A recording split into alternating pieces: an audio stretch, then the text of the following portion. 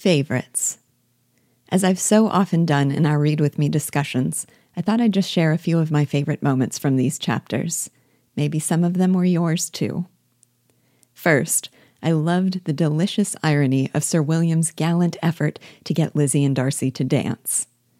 Our knowledge that Lizzie had overheard Darcy describe her as tolerable but not handsome enough to tempt him makes us simultaneously wince and chuckle at the following exchange. "You excel so much in the dance, Miss Eliza, that it is cruel to deny me the happiness of seeing you.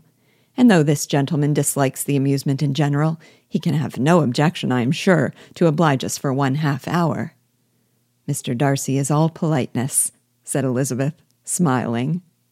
"He is indeed, but considering the inducement, my dear Miss Eliza, we cannot wonder at his complaisance, for who would object to such a partner?" Elizabeth looked archly and turned away. I love the self-confidence in that arch smile.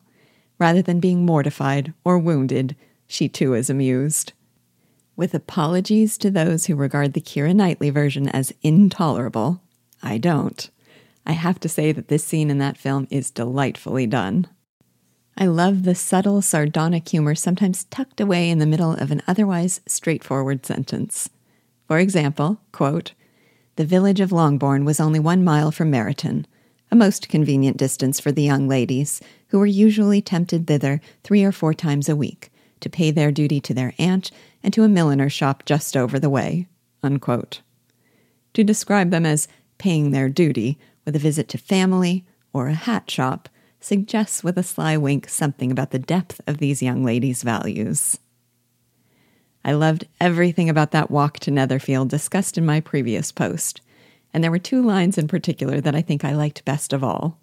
First, this wry description of Mrs. Bennet's single-minded obsession with seeing her daughters married, even at the risk of their very health. "This was a lucky idea of mine indeed," said Mrs. Bennet more than once, as if the credit of making it rain were all her own. Till the next morning, however, she was not aware of all the felicity of her contrivance.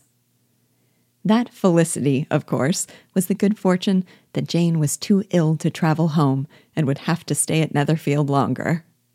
My other favorite was Mr. Bennet's comment calling her out on the pettiness of her priorities. "Well, my dear," said Mr. Bennet, when Elizabeth had read the note aloud, "if your daughter should have a dangerous fit of illness, if she should die, it would be a comfort to know that it was all in pursuit of Mr. Bingley, and under your orders." Often my favorite lines are those in which one of the more sober-minded characters sets the silly one straight. So another I loved was the exchange between Miss Bingley and Darcy, when she was endeavoring to impress him by demeaning Lizzie, for allegedly trying to impress him by demeaning girls in general. "Elizabeth Bennet," said Miss Bingley when the door was closed on her, "is one of those young ladies who seek to recommend themselves to the other sex by undervaluing their own.